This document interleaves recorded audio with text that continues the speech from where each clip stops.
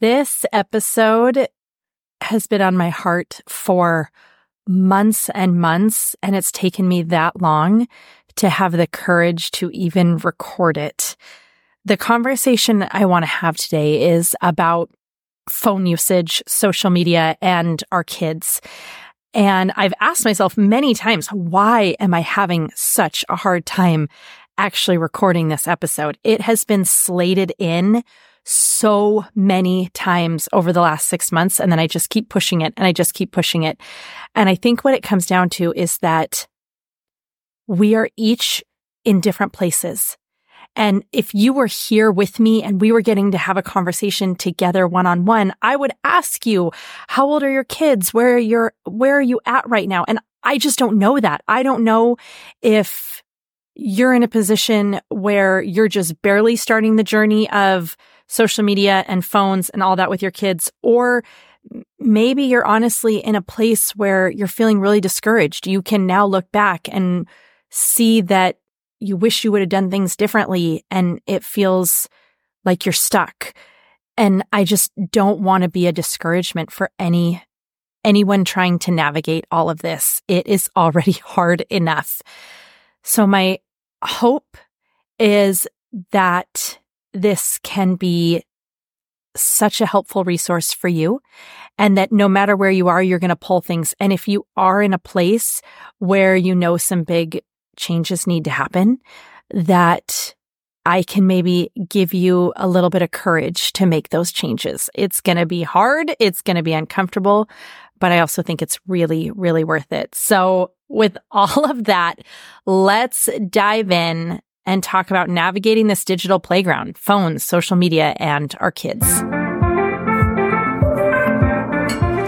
Welcome to the Balancing Busy podcast, where I help time-starved business owners cut their hours without losing income, dropping the ball with clients, or hurting the customer experience. I'm your host, Leah Remillet. Since 2009, I've built 6- and 7-figure income streams while working part-time hours. This is possible, and you are capable. So let's jump in. So here's how I plan to have this episode go down. Basically, I want to talk about phones and social media, which are separate, right? We introduce phones, then we introduce social media, possibly. I want to share with you exactly how we've done it in our home. And I'm going to share with you some of the research that is out there. But I thought it could be really good to just start with a foundation, which is to establish what is the goal? What is the goal that we have as parents when it comes to phones and social media? And to me, the reason we want them to have a phone is so that we can communicate with them, right? Like, that's the real reason. We want to be able to get a hold of them. And then our goal on a bigger scale is to teach our kids how to use technology and not be used by technology. Bottom line is, social media, technology, it's obviously not going anywhere. This is something that our kids are going to have integrated into their lives. We have it integrated into our lives. And if we're all being completely honest, we each know that we have times where we aren't utilizing technology the way we should. It's really kind of using us. So if we as grown-ups struggle, then of course our kids are going to need a lot of guidance and help and patience and advocacy. Honestly, like, we've got to advocate on their behalf for them. There's a article that I was reading, and Jeff, I think his last name is probably Stauer. He's a licensed marriage and family therapist. He said, we don't need to overreact and completely eliminate technology from our lives. Instead, we need to put technology in its proper place so that it serves our relationships instead of eroding them. And I really, really liked that. That brought me to, yes. And that's the goal. The goal is to teach our kids how to use technology and not be used by technology. So where do we go from there? The first conversation is going to be about, when do we introduce phones and social media to our kids? This is stark, but I heard it said once, hand your kids a phone when you're ready for them to stop being a kid. And honestly, the more I'm seeing, the more I realize that there is so much truth in that statement. So I would highly suggest hold off as long as possible. As long as possible. Yes, they're going to tell you, I am the only one without a phone. Yes, they're going to work you and work you and work you. And it's going to be hard, but that's part of parenting, right? Like, we are willing to do the hard things for them. So we waited till about age 14 for each of our kids, and that felt really good. They each started with a watch, which was great because it gave us that answer of, okay, we need to be able to communicate. They have activities after school. We need to know when to come pick them up, that they got there safe, all those kind of things. And so a watch was the answer. There are some watches like the Gab phone, or is it the Gab watch? I know there's some options like that. For us, we just did Apple watches, and it was just a watch. The thing that you have to remember is that it's always on speakerphone. So the negative of a watch is definitely that sometimes you want to ask questions and get a little more detail, but you have to be remembering all the time, oh yeah, they're in public, they're on speaker. They might not appreciate that question or me saying something that could embarrass them. So that's the negative, but the positive is they're just limited to a watch. They're not going to get addicted to this thing and be on it all the time. They can't get off because, it's not very convenient to try to do everything on a watch. So we started with watches, and then we evolved into phones. We went the route of using iPhones. We had some conversations with friends, and we're already a full Apple family, but we were specifically told that it was really easy to dumb down the iPhones. At this point, now it's just as easy to dumb down Androids, and there's even flip phone options, which is really great. I mean, then you really do have a dumb phone. So we started with iPhones for us personally when they were 14, and they were basically just a phone. There were certain apps that were really more uplifting spiritual apps that they could have unlimited time on, but everything else was a no-go. They were very limited with what apps were allowed. They each had to be approved through us. They had time limits on how long they could be on them, and there was zero social media. Zero. So going back a moment, I think it's really important for us to realize what we're trying to teach them. We want them to be able to utilize technology because technology is powerful. It's amazing, and it does connect us. But the goal of these giant tech companies is to use us. So we have to be vigilant because they are putting the most brilliant minds with the biggest paychecks towards figuring out how to use us and how to keep us on their platforms, because that's how they make money. So one of the first things that I think is critical to focus on is we need to teach them self-regulation. And we can utilize phones, we can utilize this technology and help them to learn and understand self-regulation. There was an article that I read a year or 2 years ago that was just has always stuck with me. And it was actually in a book as well. There was on Y Combinator on their Hacker News, there was a post in 2019. And this is what it says. I'm the dev, so the developer. I'm the dev that built Netflix autoplay of the next episode. He goes on to explain that they're always A/B testing. Okay. They're always split testing new features against two KPIs. Number one, hours watched. How long can they keep you watching? And number two, retention. They test new features to small groups, about 100,000 people. And if hours watched or retention went up, the feature stayed. If it didn't, it was scrapped. Well, when autoplay was introduced, now just taking a break, this is how, when you're watching a show now, the little thing goes along the screen and the next one is loading up and it's just going to autoplay your next episode. When autoplay was introduced, there was a massive uptick in hours watched. It was the biggest increase of hours watched from any feature that Netflix had ever tried. They even tested the countdowns. They tested to figure out what was the correct amount of time before the next show that got people to continue watching. They tried 5 seconds, 10 seconds, 15 seconds, 20 seconds, and they landed on 10 seconds. But here's what's interesting. That was 2019 that he shared about this. Today, it's no longer 10 seconds. It's cut by half. And I think that's so fascinating and important to think about because before, 10 seconds was the sweet spot. We'd be thinking about it. If they did it too fast, we're like, no, I'm not watching another one. Now I see it as our attention span has gone down even more. The next one needs to start faster, and that's how they keep us. And we're talking about Netflix. We're not even talking about YouTube or Instagram or TikTok or any of the other platforms. We're talking about Netflix, which is one that we feel relatively okay, right? They have the parent filter. You're on the family plan, whatever it might be. And Netflix is trying to ensure that they keep us as long as possible. So is YouTube. So is Instagram. So is TikTok. So is every other platform that is out there. We are the product, and they make money the longer that they keep us. So helping our kids to really understand that they're trying to keep us in, and there's an entire life and experience that we want to live, and we don't want to let our devices rob us of that.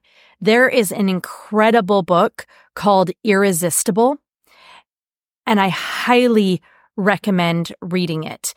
I read it, loved it, and I knew I wanted my kids to hear it, but I wanted to be very cognizant of not making it seem like mom's making you read this. So what I would do is I would get them in the car and I would just get really excited. And I'd be like, you guys, I'm reading this book and I'm loving it so much. Do you mind if we listen to it for a little while? And I would press play and make sure that they were listening to it, especially certain sections that I really wanted them to hear. And I'm going to have links to everything that I possibly can in the show notes that we're talking about, because there's some really great resources that I found, and I want to make sure you have access to all those. Okay, the next thing that we want our kids to have is self-confidence, right? When we're thinking about we want to launch these kids into the world to be amazing, vibrant, confident humans, they need to have self-regulation. They need to have self-confidence. And so thinking about technology, again, we know it is clear. The data is obvious at this point that links excessive technology use to mental health issues such as anxiety, depression, and loneliness.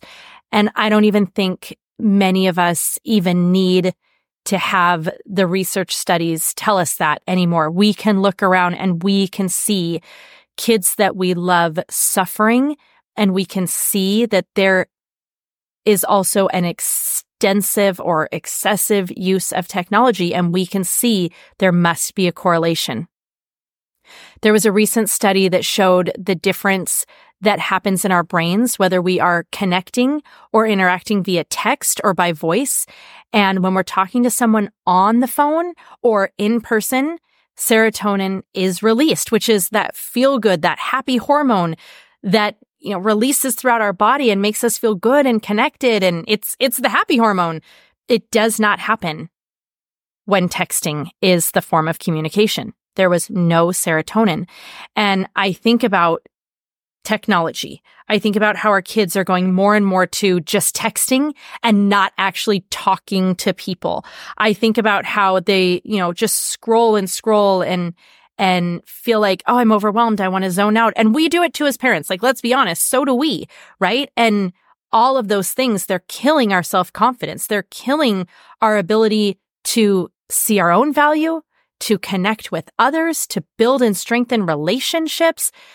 So thinking about that component when it comes to technology. And then the last is self-love, right? We want them to be self-regulating. We want them to be self-confident. We want them to be self-reliant, and we want them to have self-love. And again, the research is so, so clear. The more time people spend on Facebook and Instagram and other social media channels, the more they compare themselves socially. And we don't even need research to tell us this. I think about that all the time. I love poring over these studies and looking at them, but I'm like, common sense tells me that when I'm on my phone too long, when I've been scrolling and scrolling, I will start to compare myself to everyone. And I'm a grown-up, confident woman. And yet I'm sitting there and I'm like, oh, I should have made my reel like that. Oh, I wish I was on a trip like that. Oh, she looks so good after having babies, better than I do. Or every once in a while, someone's doing worse than me. And so I'm still comparing myself, but in this very toxic, negative way where I'm deciding I'm good enough because someone else isn't doing as good in some area. And again, I'm a grown-up. I'm a 40-something woman with a lot more experience. So I can't even imagine how hard this is for our teenagers, especially our girls. There is a clear connection. It's becoming more and more clear with each year on rising rates of depression, and they coincide with smartphone usage. That's the bottom line. There was a study published in 2017 in the journal Clinical Psychological Science, and it looked at social media, smartphone usage, that combo, and depression and suicide death rates in more than 500,000 U.S. students in years 8 to 12 between 2010 and 2015. Now, remember, that's almost a decade ago. They found a 33% increase in the number of adolescents with high levels of depressive symptoms, and 31% died by suicide. That was in 2015. We are in 2024. And that increase was massively driven by females. In the end of the study, the author of the study noted that the increase in depressive symptoms correlated with smartphone adoption over that period. And then there's this whole other component, which honestly, I hadn't really contemplated because this is still so new for all of us. I mean, just having smartphones available all the time, we're only just seeing the real effects because smartphones really weren't introduced until 2008 was the first iPhone. And so this is all so relatively new. We can't see all of the, ramifications all the way, but we're starting to get more and more clear. And that's why I feel like it's so critical to have this conversation. One of the things that was pointed out that really has gotten me thinking is it's not just what's happening in the brain when they're on their phone, when they're connected to that device, when it goes from something that's fun to an addiction. It's also everything that they're missing because they're on the phone. And this I have seen. I can't tell you how many times I have watched teenagers and I've seen one and it's just their insecurities. That's all it is. But they are glued to their phone because they're so scared to look up. They're so scared that maybe no one's going to talk to them. They don't know what to say. It feels uncomfortable. But they're missing out on connecting because they look so closed off. And these are the kind of conversations we have to have with our kids. We have to point this out and show it to them and help them understand if you want friends, you can't be staring at your phone because you look closed off. You look unapproachable. And these conversations, they're just ones that we need to have all the time with our kids in every situation. Okay. I've started really heavy and I've given you a lot of information. And I think we as parents know that technology, our phones, social media, it can do a lot of damage, but it doesn't have to. And we can put things in place to protect our kids, to protect our homes, to protect our family unit and our bonds together. I believe there's hope. There is hope. So that's what I want to spend the rest of this episode talking about. And it may need to be several more conversations, but that's what I want to talk about. So let me kind of share with you what we've done, and then I'll just give you some additional tips. So one thing I would recommend, no matter where your kids are on the screen time timeline, is to watch the Netflix documentary, The Social Dilemma.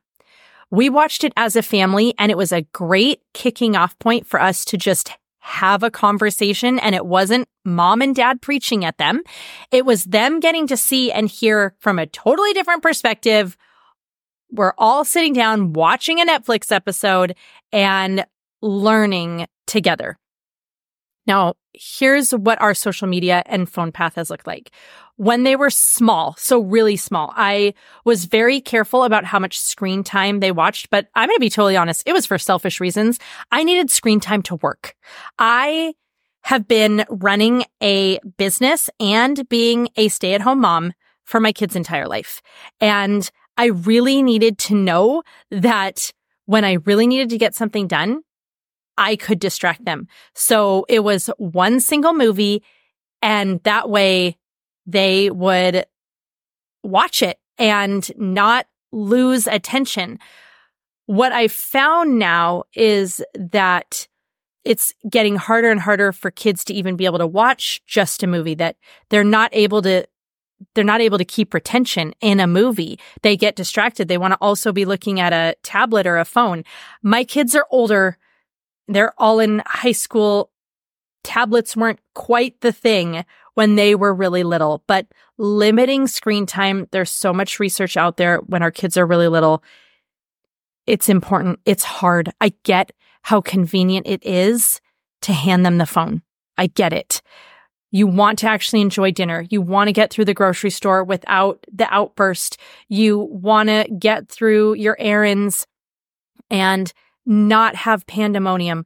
I get it. But we are seeing that the long-term effects are not worth those short-term gains. They're just not worth it. So instead, you got to get creative. You got to sing songs and play games and, what they all did generations ago before we had access to all of these things. And it's not too late to start. I have had so many times where screens became way too much of our life. And all of a sudden, I started catching and saying, oh my gosh, all they ever want to do is be on their screens. They don't seem to know how to not be on their screens. And so I would do a reset and I'd be like, no more screens. And of course, yes, they would cry and complain and tell me it's the worst. And they're so bored and they have no idea what to do, and on and on and on. Here's what I've learned after years and years and years of going through that. Number one, it takes about 2 weeks to reset them. I am serious. 2 weeks. 2 weeks of no screens before they finally find their creativity again, learn how to play again, remember what they love. So it's a process, and you gotta just bear it. Second is help them create a board list. So when we were having a moment that we felt really good, not in the moment right after I had taken away their screens, we would come up with a huge list of fun things they like to do. And so we called it the board list. If you're bored, go look at the list. Go see if there's something that looks fun that you'd want to do. And none of those things had anything to do with a screen. And then I'd cut them off and we'd go through the horrible 2 weeks of, figuring out how to be creative again, and things would get a whole lot better. Now, the trap I often fell in was we'd go several weeks. They'd had no screen time. Everything was going so good. And, one of them would come and say, Mom, I haven't been on YouTube or played this video game in forever. Would it be okay if I played? Because it's been so long and so-and-so whatever. And sure, yeah, okay. And then somehow we'd slip back in. Now, I don't think you need to, completely remove technology, but I do think have those boundaries. Know for yourself what it's going to look like, because I can't tell you how many times we'd slip back in. That's why I've done these many, many times. Like, I didn't do it once and I never had to do it again. I had to do it several times because I'd be like, whoops, we've gone too far again. So know that it's possible no matter where they're at. Now, I am going to say, if you have a teenager and it's been a lot of years, it's going to be really hard for them. And it's probably going to make them feel very anxious, like their skin is crawling and they don't know what to do and they're not connected. And so I would say find the boundaries together and have a very real open conversation from a place of absolute love, where you are sharing with them and explaining why you want this for them, why you believe it's going to be worth it, why you're asking them to give this a try with you, and make sure they know, it's a trial period. We're trying this much a time because forever feels terrifying for any of us, but we can shift this. I don't think we have to ever believe that it's too late. There is always hope. We're going to pause for this episode 96 and jump right back into the conversation in episode 97. I try to never overwhelm you with too long of episodes since this is balancing busy. And if you feel busy, huge long episodes feel daunting. But I hope you'll jump right into the next part because there's so much more to share with you. And I'm especially excited to give you the entire breakdown of when we introduced social media, how we introduced it. It's different than you think. And how we did phones, as well as how we transition them through stages to help them self-regulate when it comes to social media and phone usage. So let's keep going.